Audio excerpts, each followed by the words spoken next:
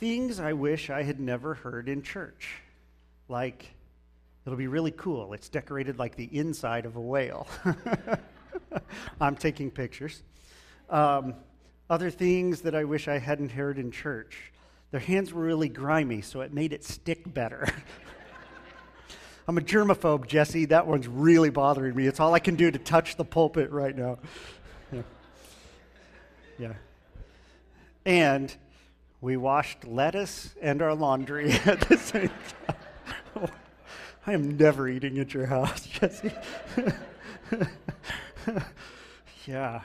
For me, it's a Seinfeld episode. Do you guys remember the Seinfeld episode where he was washing the salad in the shower? Yeah. Today is the last day in our Conversion All-Star series, and I asked if you had a pair of America's favorite shoes to wear them today, would you just put your hand in the air? 3 of us. Right. Oh, yes. Good. That was better than asking you to put your feet in the air, Dina, right? And she did. Right on, girl. Good. Yeah. Chuck Taylor's, Converse. When the word all-star is used to describe a person, it's typically because they're so much better than their peers at something that they do. All-star athletes are the very best athletes in their leagues. But I've been sharing with you character studies of a group of people that I call the Conversion All-Stars, not because they're perfect Christians, but because they are perfectly believable Christians. And in a day and age that prizes realism in everything from music to movies to language to science, I think that it could help us to see the real lives of the real Conversion All-Stars. They were imperfect people whose hearts truly belonged to God, but who made real life mistakes and who had real life faults and weaknesses and real life messes to clean up afterwards. Maybe it's best said this way. I think that we all look for heroes in the faith, not for superheroes, because superheroes are not believable. We don't need chiseled, statuesque, Cape Crusaders for Jesus. We need people whose efforts and struggles are shown right alongside their triumphs, because that's really how all the rest of us live. So today we come upon our final Conversion All-Star, number 4, a man named Joseph. And Joseph's story is one that takes a little bit of detective work and the ability to read between the lines a bit. But when you read between the lines in Joseph's story, there's a lot to see. We're first introduced to him in Acts chapter 4 this way. Joseph, a Levite from Cyprus, whom the apostles called Barnabas, which means son of encouragement, sold a field he owned and brought the money and put it at the apostles' feet. The sentence is loaded with information that I think we should consider and get a hold of before going further. The statement first says that he was a Levite, and if you don't know a lot about biblical history, you think that he wears a certain kind of pants, and that's not what we're talking about. Levite, it means that he belonged to a certain tribe, and that his tribal affiliation determined his destiny. When this guy was born, it was already determined what he was going to do with his life. Because of his family's lineage, he was supposed to serve as a spiritual servant and a leader, part of the workforce at Israel's temple or tabernacle, depending on, various points in their history. He was supposed to be a guy who would provide an opportunity and a setting for spiritual life for God's people. If you read Old Testament history, you read Old Testament law, you'll find that the Levites were an amazing group of people. One family of the Levites were priests. They were the people doing all the hacking and slaying of animals and the presenting of them for sacrifice. But the larger clan of Levites, there were thousands and thousands and thousands of these men, and their job was to make sure that the temple or the tabernacle, the place of worship, was a place where God's people could go, they could meet God, they could have their spiritual needs met, and then they could go right home, and the Levites would take care of the cleanup and the preparation for the future. Well, here's this guy named Joseph. He's born into this Levite family. It's an important thing for us to know. But there's a problem with him being a Levite, because the verse also tells us that he was from Cyprus, that he lived in a foreign nation. He didn't live in Israel, but in an island nation sufficiently far enough away from Israel that it would mean that Joseph's family had abandoned their spiritual post.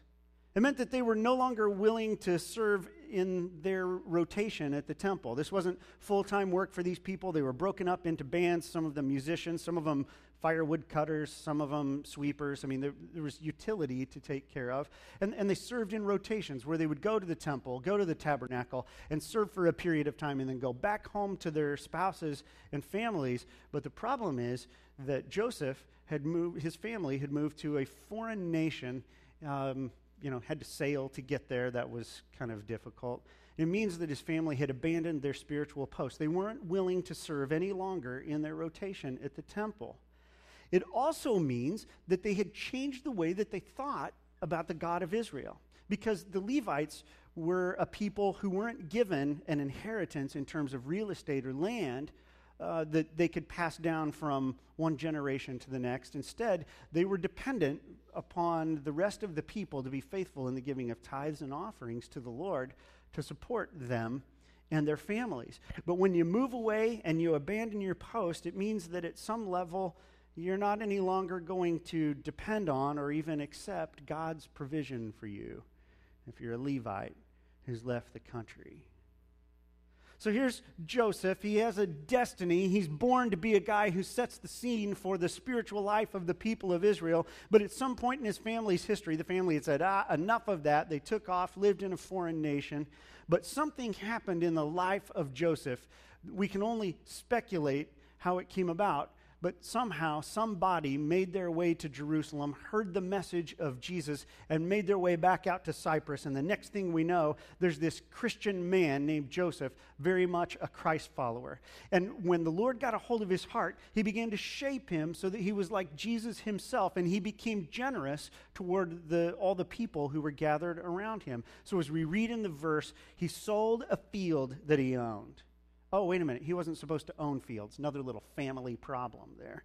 Sold a field that he owned, and he brought the money, and he put it at the apostles' feet. But here's the thing that we learn about Joseph that is perhaps the most important.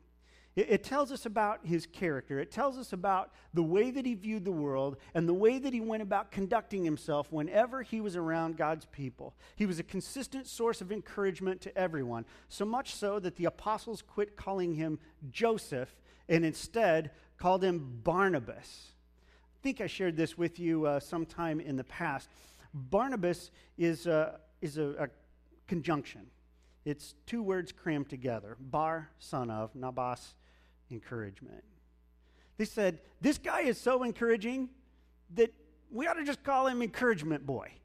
Or in their vernacular, son of encouragement. He is like encouragement itself. Doesn't mean that his dad's name was encouragement, because that would be awkward, right? But that it so came to define his every action that the people said he's like the most encouraging guy I ever met. We'll call him encouragement boy or son of encouragement. I wonder if they were going to use the phrase son of, daughter of, to describe us today. How do you think people would fill in the blank?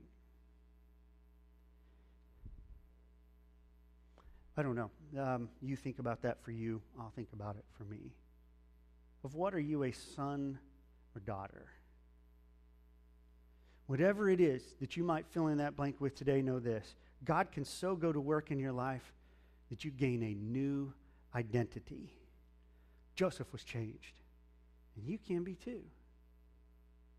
That's Barnabas' background, but once he then steps into the light on the New Testament stage, we don't have to guess things about him or infer things about him anymore. Let's see what the book of Acts tells us about this guy that makes him a conversion all-star. That is a believable example of Christian life and faith. If you look at chapter 11 of Acts, if you got Bibles, you can flip through them a bunch today. Chapter 11, verse 24 says, he was a good man, full of the Holy Spirit and faith, and a great number of people were brought to the Lord. Barnabas was filled with the Holy Spirit. Remember a few weeks ago when we were talking about what it means to be filled with the Holy Spirit? What this text tells us is that Barnabas wasn't just a guy with a great personality. He wasn't a guy who was great a great person all on his own. Instead, he was a person who realized his dependence upon God, invited God to come in and take over. If filled means anything, it means that God gets to take over. But when he allowed God to come in and permeate his heart and permeate his mind, we also learn that Barnabas earned this great reputation among people. If you look at chapter 11, verses 23 and 24, you can see that phrase again. He was a good man. You use that phrase to describe people once in a while, but you don't use it to describe everybody, do you? He's a really good man. If you read on down into chapter 14, you can see that Barnabas was a person whose goodness was really, really evident, enough that it tripped people up from time to time. You look at chapter 14, verse 12. It's much later in the Acts story, and Paul and Barnabas are on a missionary journey. And they come to this city named Lystra, and all of a sudden, things go crazy. I mean, it's just Paul and Barnabas. It's just Paul and Barnabas. But they walk into the city, and they start talking about God, and the people looked at him and said, when the crowd saw that what Paul had done, they shouted in the Lycaonian language, "The gods have come down to us in human form." Barnabas they called Zeus, and Paul they called Hermes because he was the chief speaker. Whatever it says about Paul, it says that he talked a lot. And what it says about Barnabas is that just by the way he conducted himself, they thought he was the chief god of the universe. Yeah, you're familiar enough with Greek and Roman mythology, right, to remember that Zeus was the big guy. He was the one before whom all the rest of the gods kind of shuddered and they ran about to do his bidding. I don't know what it was about Barnabas that when he and Paul came into the city and began speaking to people about Christ, that the people assumed this guy must be the God of all gods, but it means that you should underline good in the previous passage when it says, he was a good man. Yeah. Chapter 9, verses 19 through 28 is kind of a long passage. I won't read it today, but it tells us that Barnabas connected with Paul when no one else wanted to. I think it's one of the things that makes him a conversion all-star. You know how it goes, right? There's people you don't want to connect with. Come on, admit it. Shake your heads up and down. There are people you do not want to connect with, right? Paul was really high on the list for virtually everybody. He was kind of a know-it-all. He killed Christians, did mean things to them. And so the Christian community had heard that Paul was in town, Saul at the time was in town, that he'd changed his evil ways and he had become one of the people who loved Jesus and wanted to serve him. And very quickly at church that morning, pastor or whoever said, let's put together a committee to go receive our brother Saul. Everybody who wants to help, raise your hands. Empty set. Except for Barnabas. He said, well, I'd like to go. You getting the picture of who this guy is? He's generous toward God and toward God's people. He's a man who conducts himself in such a way that some people think he might be a God come in the flesh. And when the meanest hombre, Christian killer in the world comes into town, he says, I think we'd get along. This is a good man. He didn't allow all the negative talk and the fear to affect the way that he thought and lived. Consider the plight of an outsider to the faith, Saul. That's what Barnabas did. He remembered the days when he was an outsider to the faith, and so he considered Paul's plight because he'd once been there. He'd been a spiritual pariah. You know what that word means, pariah? Pariah is the word for the feral dogs that roam throughout northern Africa and the Near East. They're these scurvy, disgusting-looking animals that live off of garbage and dung. Okay, getting the picture? That's the word that people used for the outcasts back in the day. Guys like Simon the tax collector and people who were outside of the Jewish faith. Barnabas had grown up in the Jewish faith, but he'd been somewhat of a shrinker backer, a guy who didn't really do what he was supposed to do, a man whose family had decided we're out of the religion business, a guy who didn't take it seriously anymore. He was a spiritual pariah to the rest of the people who were really dialed in and seeking God. And because he remembered that, He thought he might know exactly how Saul felt. Was he uncomfortable approaching Saul? Yes.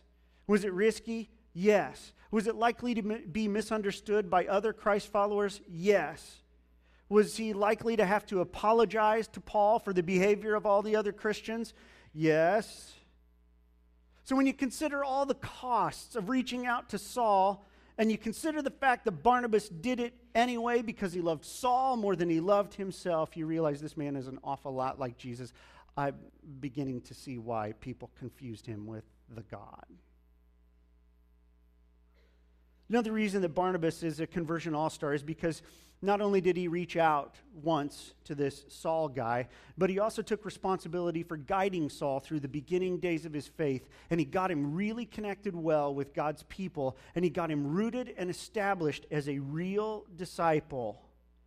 Chapter 9, verses 27 and 28 will tell you about how he just kind of guided Paul through the early days of his faith, helped him connect with God and God's people, helped him grow in his faith, and then he helped him begin to serve. They engaged in the mission together and began to travel. But interestingly enough, Paul kind of got off on the wrong foot on the serving Jesus thing. He took off with Barnabas. He starts preaching the gospel all over the place. And he did it in ways that always made people want to kill him. Okay, just a little honesty for a minute. Do you know some Christians like that? I mean, Paul was that guy. He was the guy that people wished he would just quit talking about Jesus. Everywhere he went, they wanted to kill him. He goes up to Damascus, preaches Jesus in such a fashion that they said, we ought to kill him. So what did they do? They put him in a basket, and they lowered him through a hole in the wall down to the ground and said, beat it.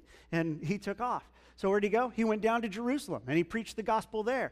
And thousands of people said, what must we do to kill him? Instead of what must we do to be saved? Everywhere the guy went early on, they were just saying, out of here.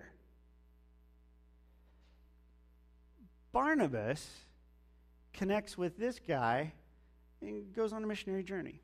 However, Paul, because he wasn't doing very well at this, disappears. And there's a short little interim in the book of Acts where he's just gone. The passage tells us that he went back to his hometown after he escaped Jerusalem. He went back to his hometown in Tarsus. And then the story just goes on like, well, that's the end of Paul. His early ministry had been creating instant hostility, and then he just disappears from the stage. Out of the missionary business, apparently, but definitely disconnected from the other apostles and the central ministry of the church. But chapter 9 and chapter 11 that tell this story tell us that Barnabas then went to Tarsus after a while looking for Saul. He crawled under a rock somewhere, but Barnabas went after him. Went to Tarsus and found him, and he brought him back into the ministry and began teaching with him at Antioch and kept him right there close by his side for an entire year, making sure that Saul was good and rooted and connected and skilled at teaching the faith. Then Barnabas launched out on a missionary journey and partnered with Paul on 2 projects on these missionary journeys. The first was this. They witnessed for Jesus. Okay? They went about building the kingdom of God from outside the church through mission work. So if you read chapter 13, verses 1 through 3, you'll see that they're heading all over the place, and they're witnessing for Jesus, building the kingdom from outside the church by mission work. But Barnabas and Paul also partnered on serving within a local church and building the kingdom from inside the local church. Chapter 11 tells a little bit of that story. Another reason that I think Barnabas was one of these conversion all-stars, believable examples, is this. Barnabas didn't get what his faithfulness deserved.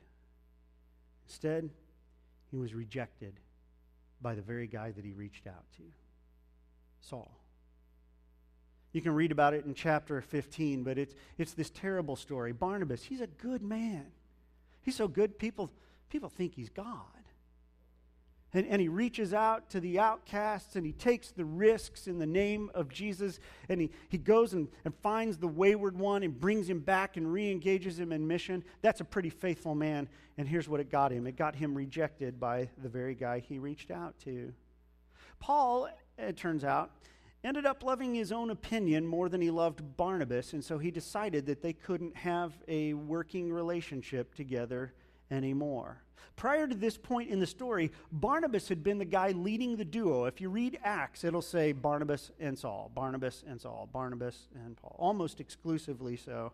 Barnabas was the leader here, but as they got ready to take off on another missionary journey, Paul decided that he couldn't do it Barnabas' way anymore, and that his opinion and his way were far more important than the relationship. And as a result, they went Splitsville, and Paul steps out from underneath Barnabas' leadership, and he strikes out on his own. Here's a little news flash.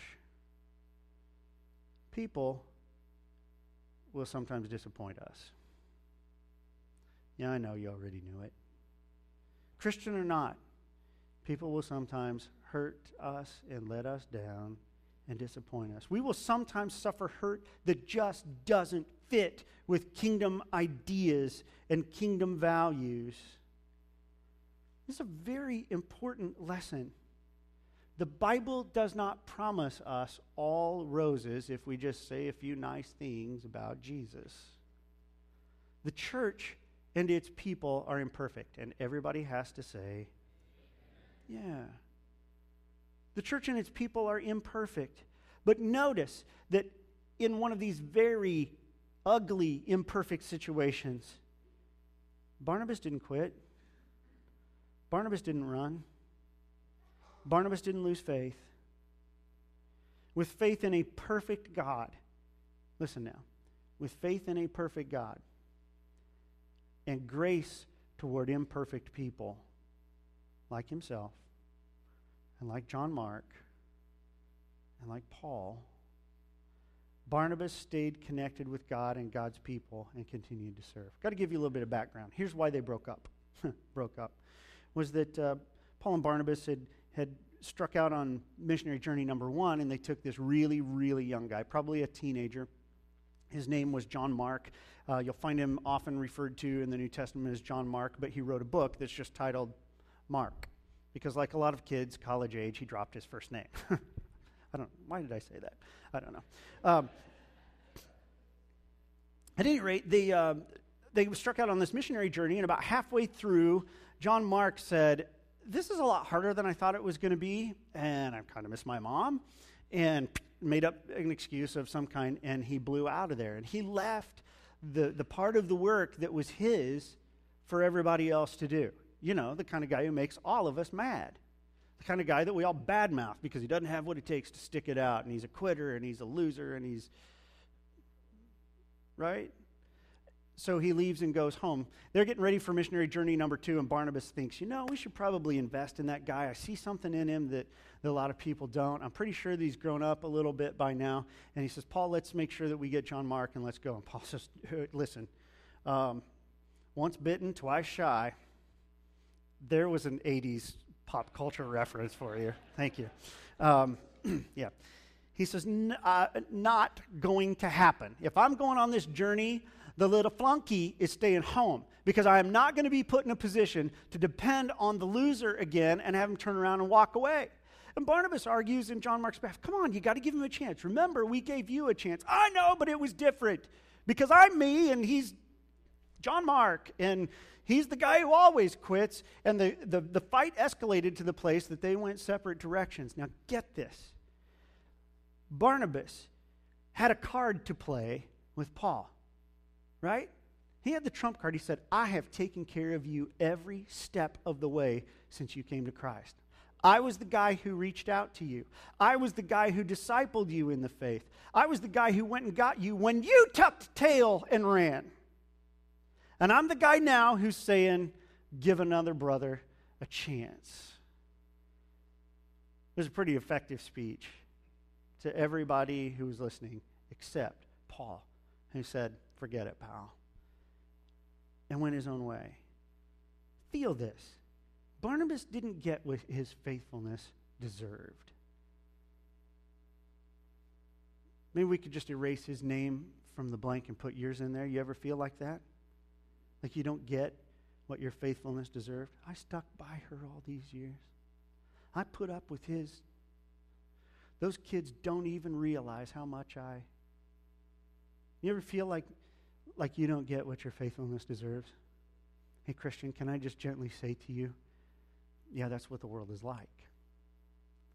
And this kingdom of which we have become a part, kingdom of Jesus, for now, it's in this world. And it means that even in the kingdom of Jesus, you are going to sometimes not get what your faithfulness deserves. Not while we're on this side. But what does the Scripture teach us about what happens when we cross over to the other side? There are treasures and rewards laid up for us. Deal is, you can't tap them now. There's a fair amount of waiting that has to happen, and some of it fairly painful.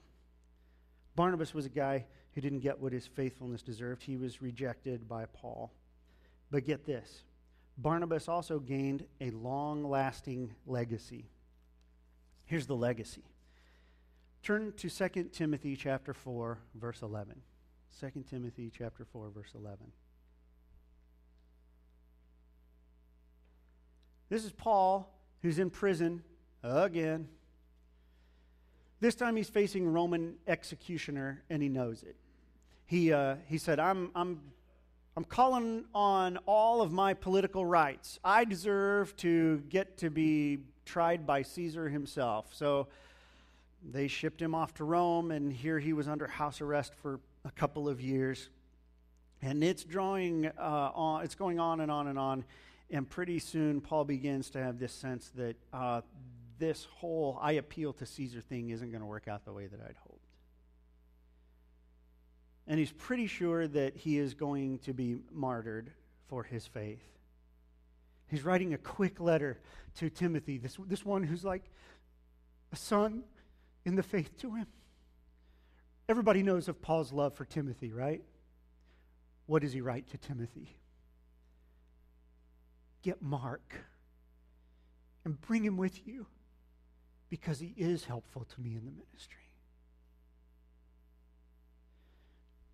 Can you feel what's taking place right here? The guy's getting right to the end of his life and he's going, I pushed that kid away. I didn't give him a chance. I judged him by a standard I wouldn't want to be judged by. I pushed Barnabas away. I don't even know where he is. But Timothy, get Mark, because I know you know where Mark is. And bring him with you, because he's helpful. He is helpful to me in my ministry. Now get this. Barnabas was faithful. He was faithful, he was faithful, he was faithful, he was faithful. He suffered for being faithful. He didn't get what his faithfulness deserved, at least not immediately. But by the end of Paul's life, something had changed in the heart of Paul. I have to believe that it had something to do with the influence of a Barnabas who kept saying, Paul, lighten up. Paul, go easy on him. Paul, give some grace. And we see this repentant Paul who turns from his wrong actions toward John Mark and says, bring him, bring him. Here's what else Barnabas got in terms of a long-lasting legacy. He got a restored relationship, but not with Paul. The reward for Barnabas' faithfulness was a restored relationship between two other people, between Paul and John Mark. See, what I wish I could do is I wish I could tell you, be faithful, and absolutely everything will work out.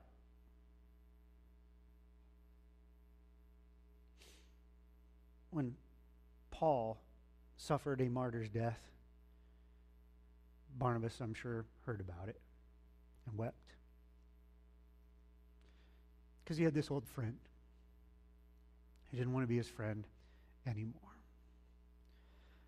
But Barnabas is one who, long before Paul came to know Christ, had come to know him well and had found his grace to be sufficient for his suffering. I can't help but think that he took some delight in knowing that at least Paul And John Mark patched it up. Even if he was still the knucklehead villain in the eyes of his old friend, Paul. Can I share with you a story from my life real quick and be done? As pastor, I get put into the middle of a number of conflicts. It's not the best part of my job, but it happens. And so I've been asked to sit down and work as a arbitrator, I guess, between family members who were squabbling and some that were going far past squabble to the place of we'll never be family again, because I was supposed to get the inheritance, the farm, the fill in the blank. I get put into some of those situations. I get put into a number of marital conflicts. And one time, several years ago now, I got put into the middle of a marital conflict. A dear brother in the Lord, a dear sister in the Lord. The brother was just walking away from his family for no good reason. No biblical grounds. Nobody else knew anything was wrong, and he just announced one day, I'm leaving. His wife grabbed me and said, you've got to go talk to him. And I did need to go talk to him. So I went to his office that day, and I walked in, and he started small talking, and I said, are you kidding me? What are you doing? Have you lost your mind? You know, all the things good counselors say.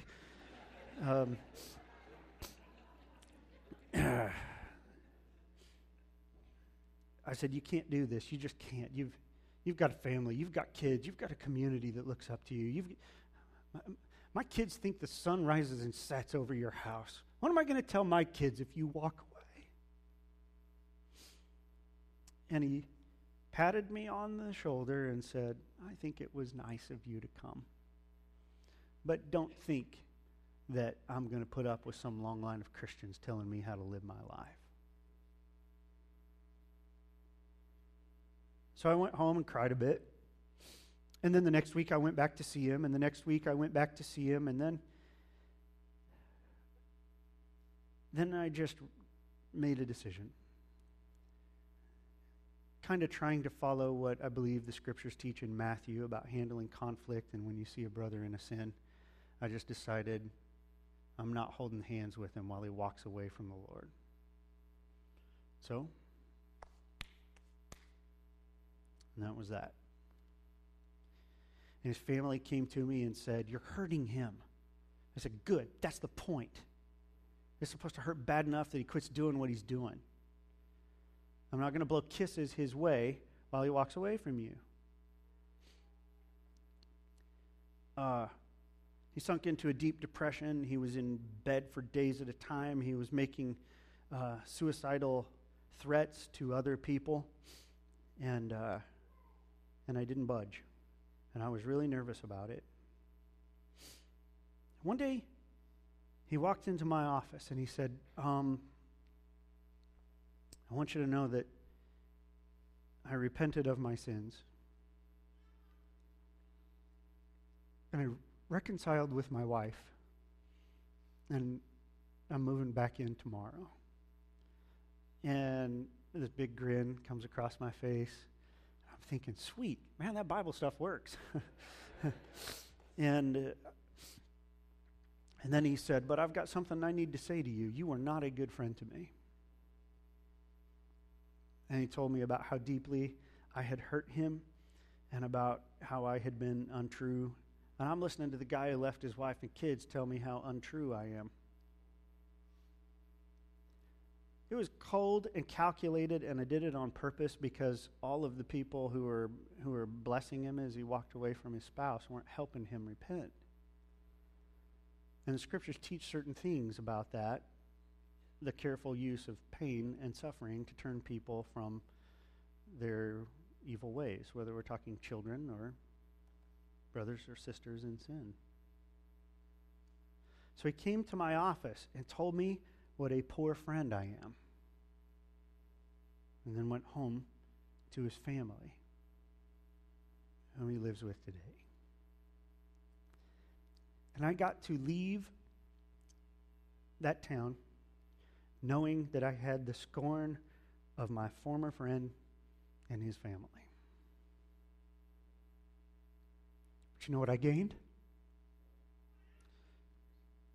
Reconciliation between him and his family. Listen, friends, this gospel to which we are called is not a mathematical equation. Do what's right, you get good things. Avoid bad, you'll get blessed. Sometimes there is a high cost to being faithful.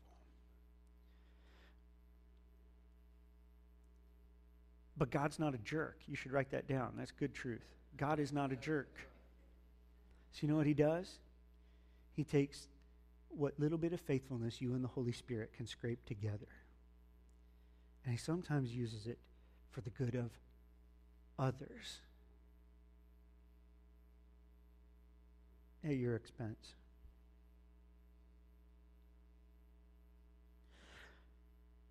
That sounds like a bitter pill, doesn't it? If it does, I would call you to remember that we're the people who are really big fans of somebody suffering so that others could benefit. Right? Barnabas was a conversion all-star because he's this believable guy. He loved much. He risked much. It cost him. He didn't get to reap the benefit of Paul's repentance. He didn't get to reap the benefit of his own faithfulness, but God used his suffering and his faithfulness to benefit others. Maybe write this one down. Your suffering may not even be about you. What if God never makes your present pain and difficulty all better, but uses it to benefit somebody else? Can you trust that God is still good if he doesn't do what you want and eliminate all of the hardship in your life? Can you trust what you cannot see? That God might have a plan that includes you, but is bigger than you? Rick Warren said, God never wastes a hurt. Will you trust him with yours today? Will you consider the possibility that since you are here today and hearing this message, that it might be God's appointed day for you to forgive those who hurt you and let God use that hurt redemptively in someone else's life? Maybe today is God's appointed day for you to let go of their throats, for your wounded heart to be healed of bitterness and wounds as you decide to trust him with your present difficulties and release God to use them in the lives of other people in this world. In so doing, you will experience great mental, emotional, and spiritual freedom, and you will become a son or daughter of encouragement like Joseph Barnabas, who thought his life was supposed to count for somebody else's good.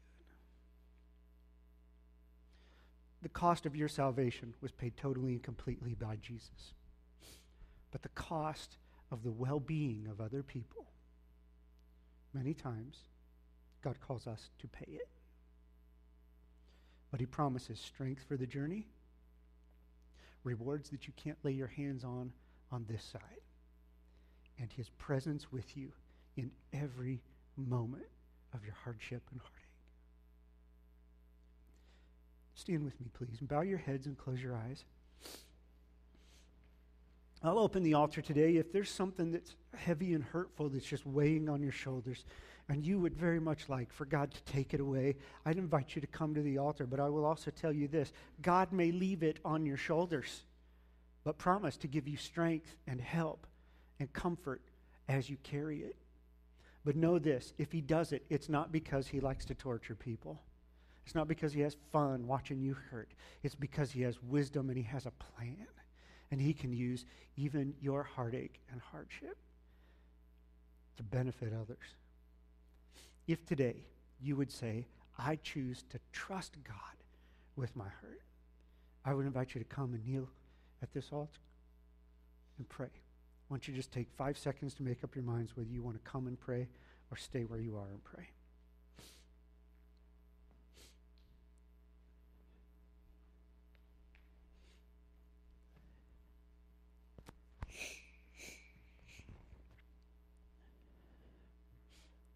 Lord, I like your other examples. I like the people who win wars.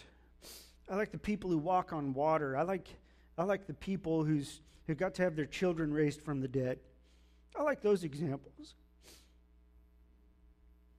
I hurt for the Barnabases in this world who follow you and love you and by the power of your Spirit are faithful to you, but who pay a heavy cost for their faithfulness. Lord, we've grown up in America with the sense that it would never cost us to be Christians. Not more than a few bucks. Not more than, a Sunday morning in a comfortable place. But the reality is, in this kingdom of yours, you get to use us and move us around to accomplish your game plan. And this morning, we want you to know that it hurts us. And we are confessing our pain and our confusion to you. Like Jesse said to us earlier, I don't get it. I don't understand how God allows things like that little girl to be beaten. But we're going to take Jesse's example right alongside Barnabas' example today. Say that we choose to trust in the goodness of that which we cannot see. And ask first that you would take this pain, this sorrow, and lift it from our shoulders and bring us healing and reconciliation for the broken relationships. But even as we do, we want you to know, Lord, that we are reaching out to you this morning because we have decided to trust you. We're going to trust you, not just trust you to do what we want. So we are placing ourselves in your hands this morning. What we ask, Lord, is that you would use it to train our character, but also for great benefit for other people. What a blessing it was for Paul to know that young boy Mark would come and comfort him at his life's end. What a comfort it must have been for Barnabas to know it too.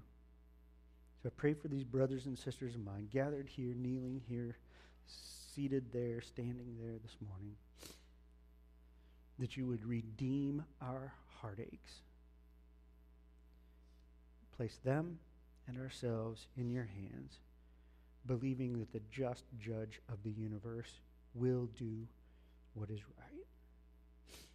We also ask for the help of your Holy Spirit that we might be faithful to the end, like Joseph Barnabas. In your holy name we pray. Amen. I'll ask this. I imagine some folks would like to remain here praying for a bit, and so I'd ask that you would just kind of hold your conversation till you're out in the foyer. But go with the grace and the peace that comes from knowing that God is good and that he never wastes a hurt. Go in peace. Amen.